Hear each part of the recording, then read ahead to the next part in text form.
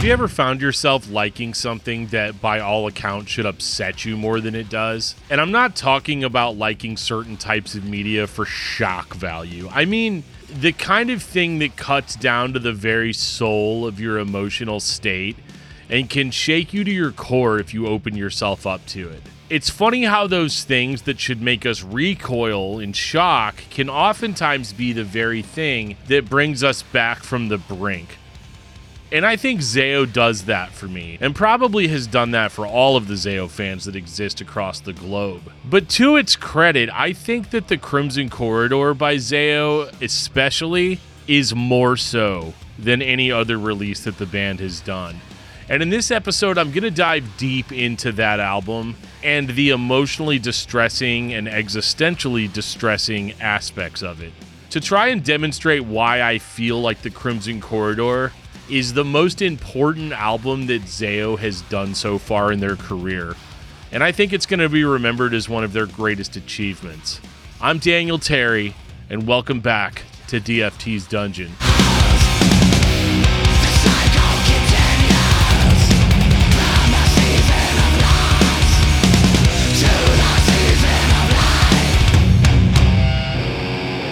So on this episode, since it's the finale of the third season of the podcast, I'm going to do something a little bit different than I've done in the past. And I'm just going to start the song-by-song deep dive right up front, because I think it's going to be necessary for what I'm about to say later to make any kind of actual sense. But what I will say is that this album is existentially terrifying to me, but simultaneously is gratifying in a way that I've not experienced in any other album. So make sure to kick back, hit that subscribe button, grab yourself a drink, and I'll try not to be too long-winded as we get into it. And just in case, you didn't pick up on the sarcasm, it's gonna be kind of long-winded. I mean, look at the length of the video.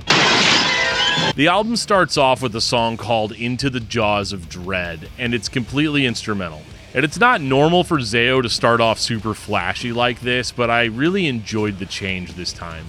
It kind of reminds me of the first time I heard their album Liberate, and how it also started with an instrumental. But this song stands apart from that song because instead of it just being a little 2-minute intro song with some movie clips, this song feels meticulously composed through and through. And the first thing that you'll notice by the slow and deliberate strumming chords is that this record has a lot of background effects and atmospheric touches from the first second of audio that you hear. We don't hear the drums until probably 47 seconds into the song, but we're already engaged. But finally, at 1 minute and 41 seconds, the song starts slowly introducing more complexity into the music. And the full band eventually kicks in at 2 minutes and 30 seconds, and yet it doesn't even feel like any time has passed. The most interesting aspect of this song for me is the fact that it builds up a melody that sounds really positive. I actually feel really good and hopeful when I'm listening to it, which is not typically how I feel when I'm listening to the first song on a Zayo album.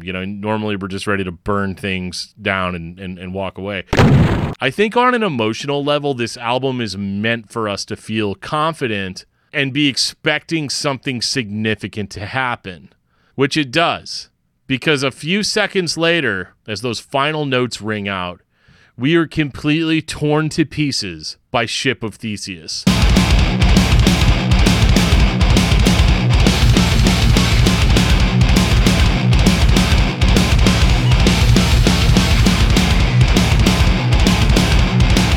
Ship of Theseus starts off abruptly with a brutal intro, if you can call it an intro, since it's more like just being bashed over the head over and over again by pounding drums and stabbing dissonant riffs for almost a full minute.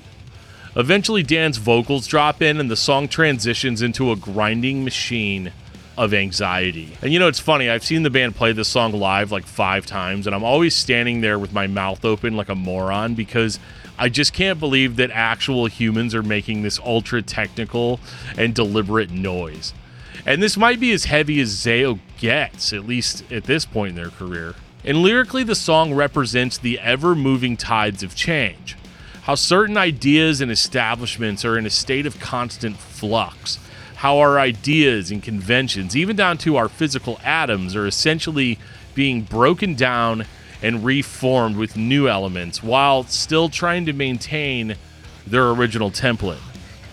It's probably not just about how Zayo doesn't have any original members left from its original lineup. Hey guys, did you know that Zayo doesn't have any original members? Shut up! But I mean, in all seriousness, the guys that made this album have been Zayo longer than anybody has been Zayo. And on a personal level, this song always kind of catches me off guard, because one of the things that keeps me from being super anxious all the time is the comfort of being able to predict the world around me. And I think that's why I like music so much. I like the repetition of it and the memorization aspect of it, the analysis of it. To me, the idea that the world that I wake up to every morning is reformed and different than the one I fell asleep in is existentially terrifying to me. And this is a theme that repeats itself over and over again throughout the whole album, a sort of thematic motif, if you will. Croatoan lumbers in next, and it slows the pace of the record down to where it achieves an almost dreamlike state. And that's important. We'll get into that in a minute. It's a creepy and somber song, which is very well accentuated by Scott's singing, which hammers home the dreamlike quality of the song. It eventually starts picking up speed and culminates in a soul-shattering breakdown at the 2-minute and 40-second mark.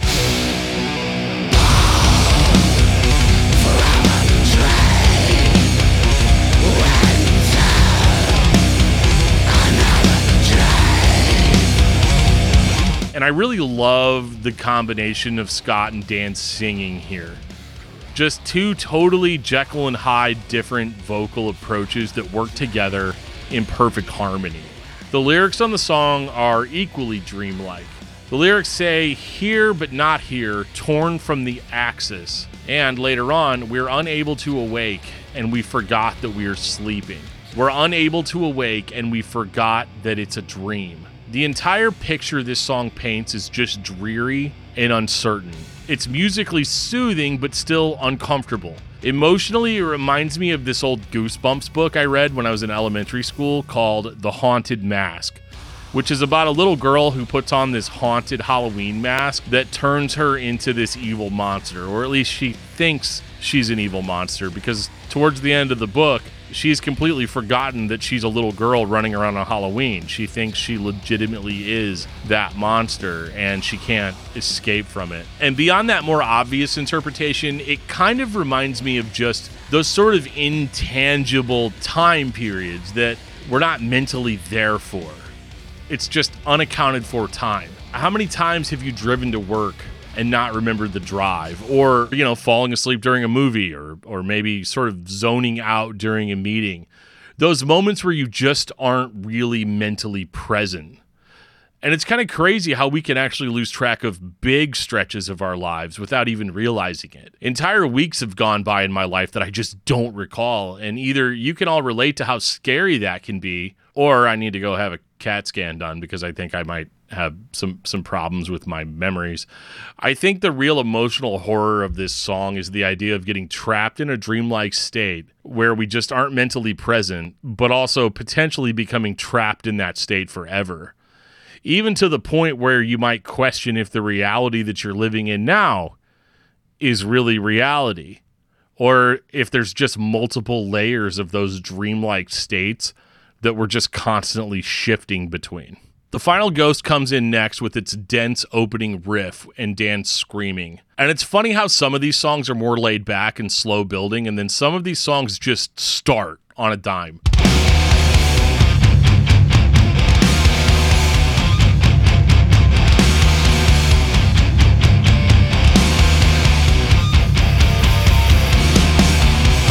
The song settles down into more of a mid-pace without losing that denseness. Maybe denseness isn't the best way to describe it. It's just, I don't know, bear with me here. The only way I can really describe how the guitar tone on this record sounds is maybe not even how it sounds, but how it feels. It feels like being slowly dipped into a pool of cement, but before you're all the way up to your head, that cement starts to harden. I hope that makes sense. That didn't make any sense! Because that's just it. This record isn't really about in-your-face brutality necessarily. Well, with the exception of Ship of Theseus. This is a more deliberate record that's more concerned with delivering brutal implications through atmospheric and lyrical themes. And the final Ghost is no exception to this. Lyrically, this song tells a series of horrifying stories, starting off with a group of robins ripping a hawk to pieces, and then a raven being murdered by a rabbit, and then finally presents a horrible reality of long-term survival in a hostile environment. It's just visceral and bloody, and I think the stories are painting a portrait of the futility of survival. The scenarios presented are chaotic and unpredictable, and the song points out that even if we're able to survive such harshness, that at some point only one person at the top of the food chain will survive, and their reward will be infinite loneliness. The song almost argues that it's better to just coexist with the ebb and flow of our harsh reality, and sometimes even be victim to it, than surviving all the way to the end, like almost as if survival itself is unnatural. I could be way off base here, but that's how it reads to me, which on a personal level is a hard pill to swallow because we all want to survive to the end. We all want to win the game. It's built into us. And yet at any point, we have the potential to be wiped out in a chaotic or random event. Is that necessarily worse than surviving all future disasters and being eternally alone? I don't really know, but sometimes it keeps me up at night thinking about it. R.I.P.W. starts slow and deliberate with probably the most proggy sounding riff I've ever heard out of Zao. And I remember when the album first came out and people kept describing it as the Tool riff. But thankfully Zao is not about to take us down to Tool Town on this song. Despite that semi-sweet melodic riffing that carries through most of the song.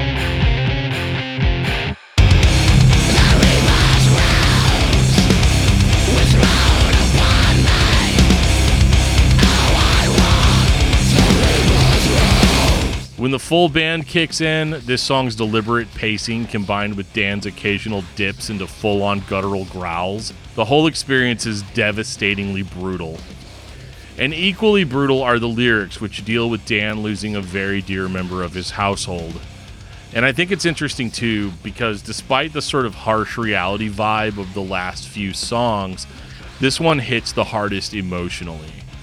There's a really sad, clean break in the middle of the song with tons of background sound effects going on and this very sullen guitar melody. And this is the part of the album that if you didn't notice the tons of electronic ear candy that I was talking about earlier, this is where it really comes out in full force. And I don't want to give too much of a lyrical breakdown on this song because it's such a personal song to Dan.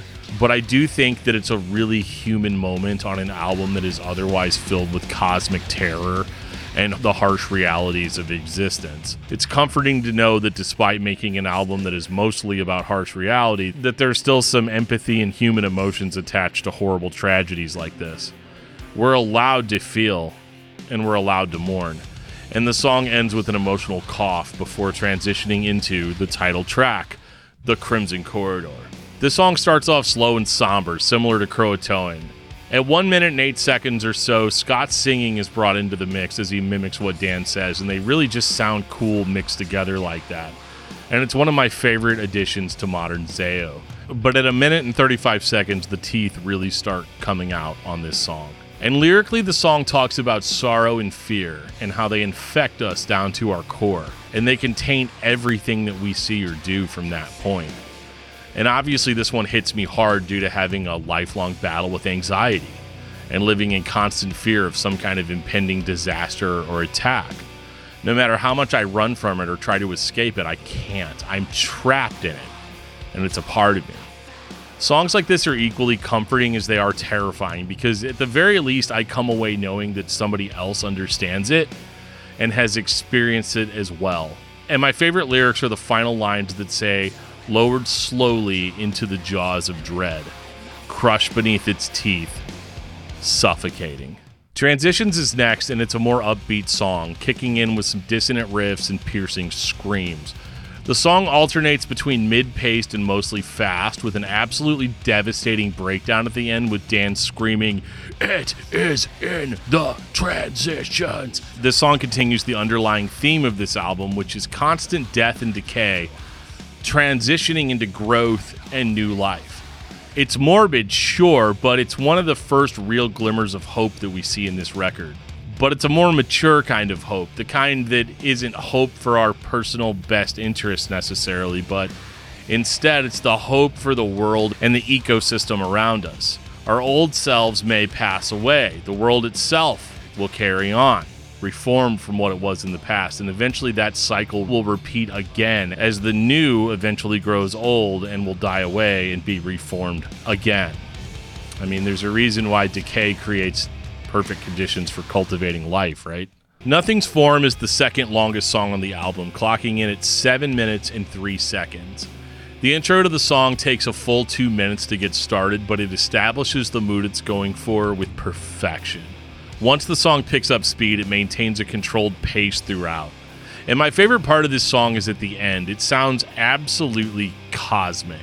I'm not really sure how to define cosmic, but if you listen to the song, it sounds cosmic. I don't really know how to say it.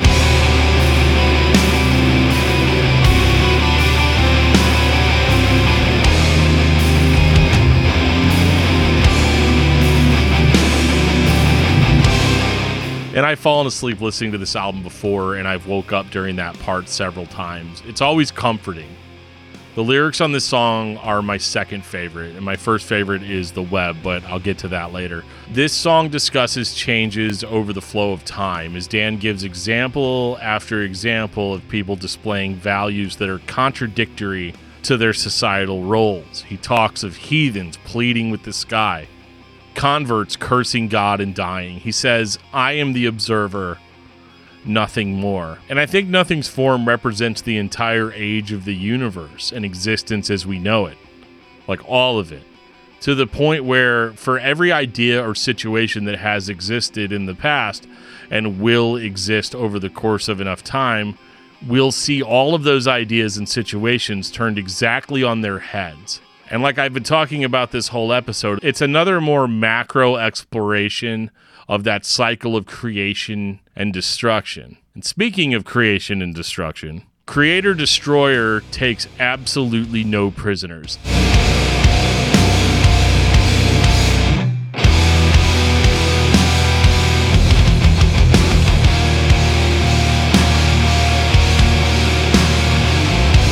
The introduction of this song is one of the heaviest moments on the album, but it's heavy in more of a doom metal kind of way, more so than the brutal metal fury of something like Ship of Theseus. At the 1 minute and 20 second mark, the song cools off considerably and goes into kind of a moody, melodic interlude that lasts for about 1 minute and 35 seconds before the full fury of the song is brought to bear. At 3 minutes and 55 seconds, Scott's singing is introduced and ends the song in an epic and spectacular fashion. And you know, when I first heard Liberate back in the day, I would have never predicted that Zao could be equally as beautiful sounding as they are crushingly heavy. But here we are. This song puzzled me for about a year when it came out. It's full of the typical scary Zao imagery that we all have come to expect, on this album especially. It opens with Dan saying, "Mother whispered to the water. Trembling, she made a plea. Turned and said, I love you. Then she fed me to the sea." And then he says, "Father took me into the forest, tied me to a tree, smiled and said, I love you. Then watched the wolves devour me."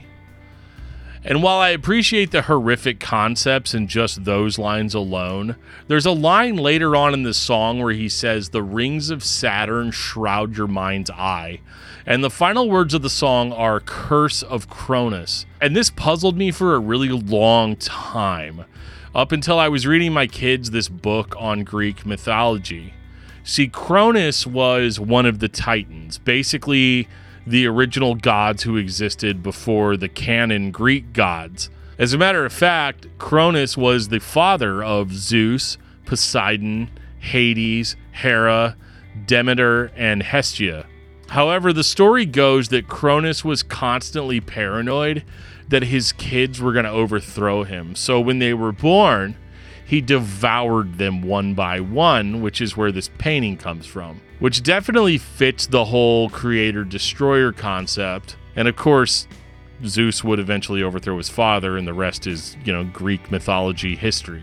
And I know you're thinking at this point, yeah, that's a really, really cool story, dude, but what does it actually have to do with creator-destroyer and the concept of this album and this song. Well, that part I hadn't really figured out either until I was recently playing one of my favorite Super Nintendo games. It's called Chrono Trigger, which is a pretty old now, like me, RPG which featured characters who traveled through time to prevent the end of the world. And the main character's name was Chrono, which got me thinking about Cronus again, specifically Cronus with an H, which represents the concept of time. And as we know, time creates and destroys all things. And the interesting thing about Cronus the Titan is that he's also famous in Greek mythology for killing his own father, Uranus, specifically using a sickle or a scythe, which is referenced in the song. There's a line where he says sickle, scythe, and harp. Cronus is also known in Roman mythology as Saturn, which is also referenced in the song. The rings of Saturn shroud your mind's eye. So if Cronus is actually Cronus with an H, then he represents the passage of time. And of course, the passage of time brings what? Death, which would be the curse of Cronus. And he wields a sickle or a scythe, just like the Grim Reaper. And then suddenly this Creator Destroyer shirt that I bought from Holy Mountain Printing makes way more sense to me than it did when I first got it. And guys, I'm really sorry if all this was obvious to you the first time you heard the song, but I'm not gonna lie, that all kind of blew my mind when I was writing the script for this video. But yeah, the song basically boils down to that same passage of time that created us will eventually be what kills us.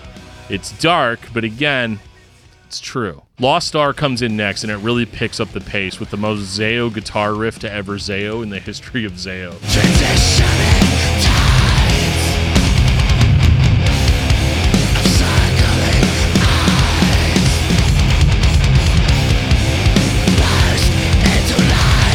I'm kidding, of course. This song absolutely rages, and it's placed really strategically on this album, which up to this point has had a more deliberate pace overall.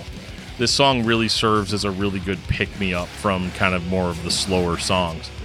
Lyrically, it covers very similar ground to the other songs on the album and deals again with the concept of inevitable death and the restructuring of our cells and energy and turning it into new life. But it outright poses the question that I'm sure you've been asking yourself this whole time. Why do we exist? And it kind of reminds me of that same type of fear that's explored in the song The Crimson Corridor. The song spells out that we're born and all we have to look forward to is decay, rot, and fear, all moving towards an endless hum. It's existentially and emotionally terrifying to question whether your life has any meaning at all. There's no answer to these questions. It's just a cold and hard statement of reality. Reality is terrifying when looked at through this specific lens. And finally, that brings us to the web. Back in my Well-Intentioned Virus episode last season, I talked about how great of an album closer I Leave You in Peace was. And I still feel that way sometimes, but I gotta say, the web is a hard album closer to beat. Clocking in at 10 minutes and 23 seconds, the web literally brings together all of the themes and motifs presented on this album and injects them into one of the most beautiful and moving pieces of music that I've ever heard. I know I'm a fanboy and you'd expect me to say that, but I sincerely mean it. This song moved me very deeply the first time I heard it, and I hadn't even read the lyrics yet. The Web is one of the most different sounding Zao songs. It takes 3 full minutes of mood building before the heavy vocals even kick in. And I'm not going to spend as much time describing every nuance of the song on this one because it's an experience that you just need to have on your own in the dark with headphones on. And also because I kind of spent forever on the Creator Destroyer thing, and you guys probably clicked off the video sometime during that. But lyrically, this is the first time that we're granted any kind of objective positivity to the repeated themes of decay and rebirth.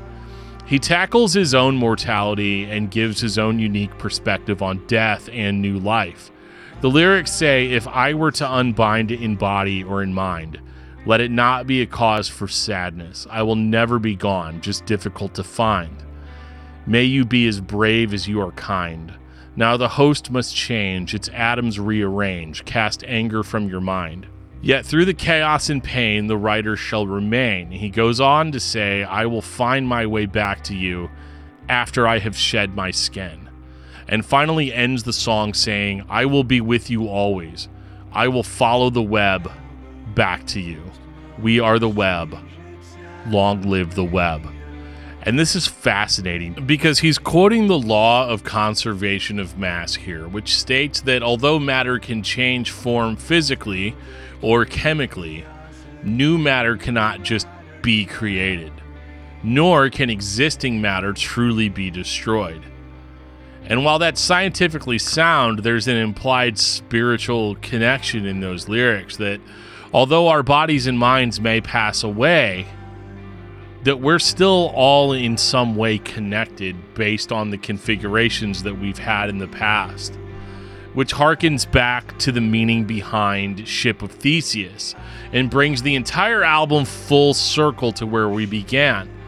This song means a lot to me emotionally because, as we've established on several other songs on this album, there is an implied harsh reality at play that in a certain sense our true selves don't matter in the grand scheme of things.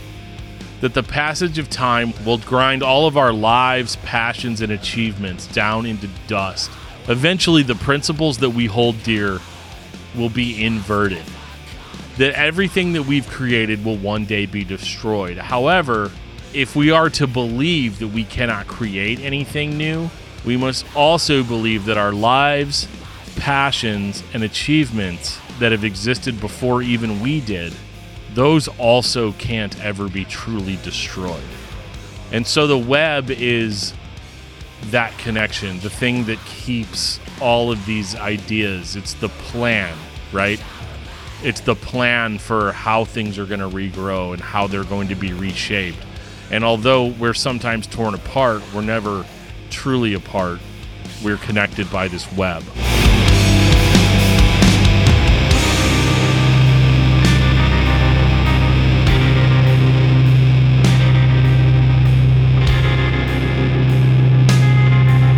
Also, side note, there's a Facebook group called The Web of Zayo that you should totally join if you're a fan of Zayo. And it's an amazing community, and I love everyone in there. And for those of you listening to or watching this who have listened to all of my podcasts, it's not any kind of secret that I'm a massive Zayo fan. I honestly can't think of a band who I've said the name of more times than Zayo, which is impressive considering I did a podcast for 5 years where I talked about a different band every week. I got into Zayo when I was in high school, and I remember hearing one song called Ravage Ritual from Where Blood and Fire Brings Rest, and it was just the emotional catharsis that I needed after a nasty breakup. There was something about the savagery of the riffs and the absolute jaw-dropping extremity of Dan's voice that stopped me dead in my tracks and sort of reset my emotional state. From that point on, I was a lifelong Zayo fan. And of course, I was late to the party because that experience, as far as I remember, was back in 2002 or 2003, and Zayo had been an established band for quite some time at that point. So I had a lot of catching up to do.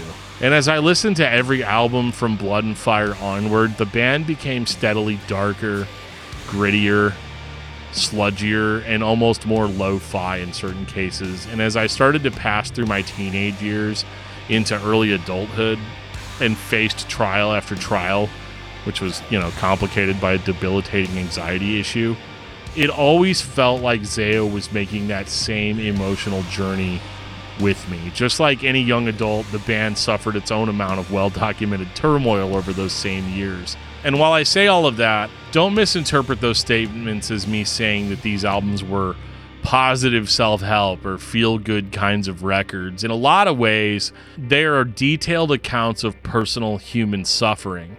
And sometimes they're dark, sometimes they're depressing, sometimes they're brooding, or in most cases, they're an interesting blend of all three.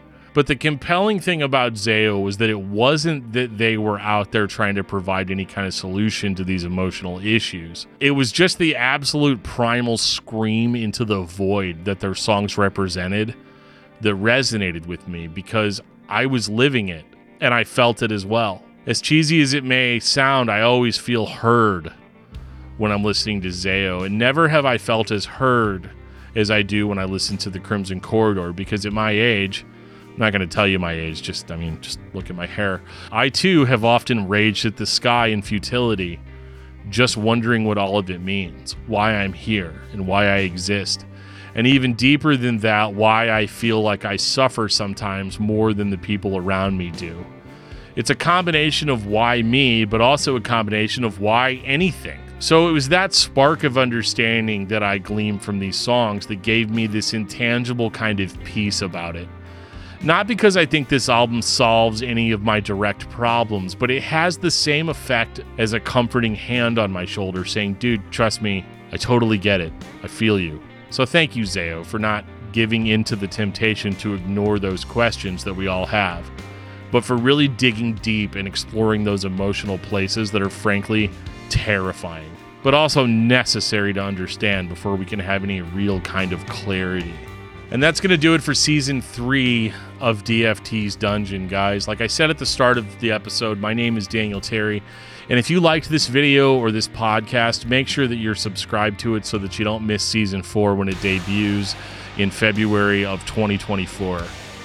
There's going to be more videos and podcasts to come next year, and I look forward to spending it with you guys. If you're new to this podcast, make sure to go back and listen to the 50-plus audio-only episodes I've made of this podcast. I know I've only done 3 videos, but I promise there's more to come. And before I sign out, I just wanted to take this time to thank some people for making this podcast what it is today. And those people are Matt Nas and Lauren Kozlowski of the Roach Coach podcast for all of their encouragement and friendship. Buddy Reno for always being there at a moment's notice. Kyle Stratton for answering DMs well past bedtime in most cases. Josiah Heiberg for friendship and also answering DMs way too late into the night. Brian Patton of the As the Story Grows podcast for constant collaboration. Jesse Hawley of Invisible Music for access to all of that band footage that I'm using in these videos. Without that footage, it would just be you guys looking at my dumb face constantly. Jeremy Prince for supporting me from the very beginning. And my brother Roger Terry for always reminding me of what I am actually capable of. And also all of the rest of the guys on Discord. And most importantly, my wife, Melanie Terry, for believing in me and supporting me every step of the way. Absolutely none of this would be possible without you. Every episode of DFT's Dungeon was written, recorded, and edited by me in my dungeon studio. Thank you guys so much for supporting what I do. I'll see you here again next year and next season.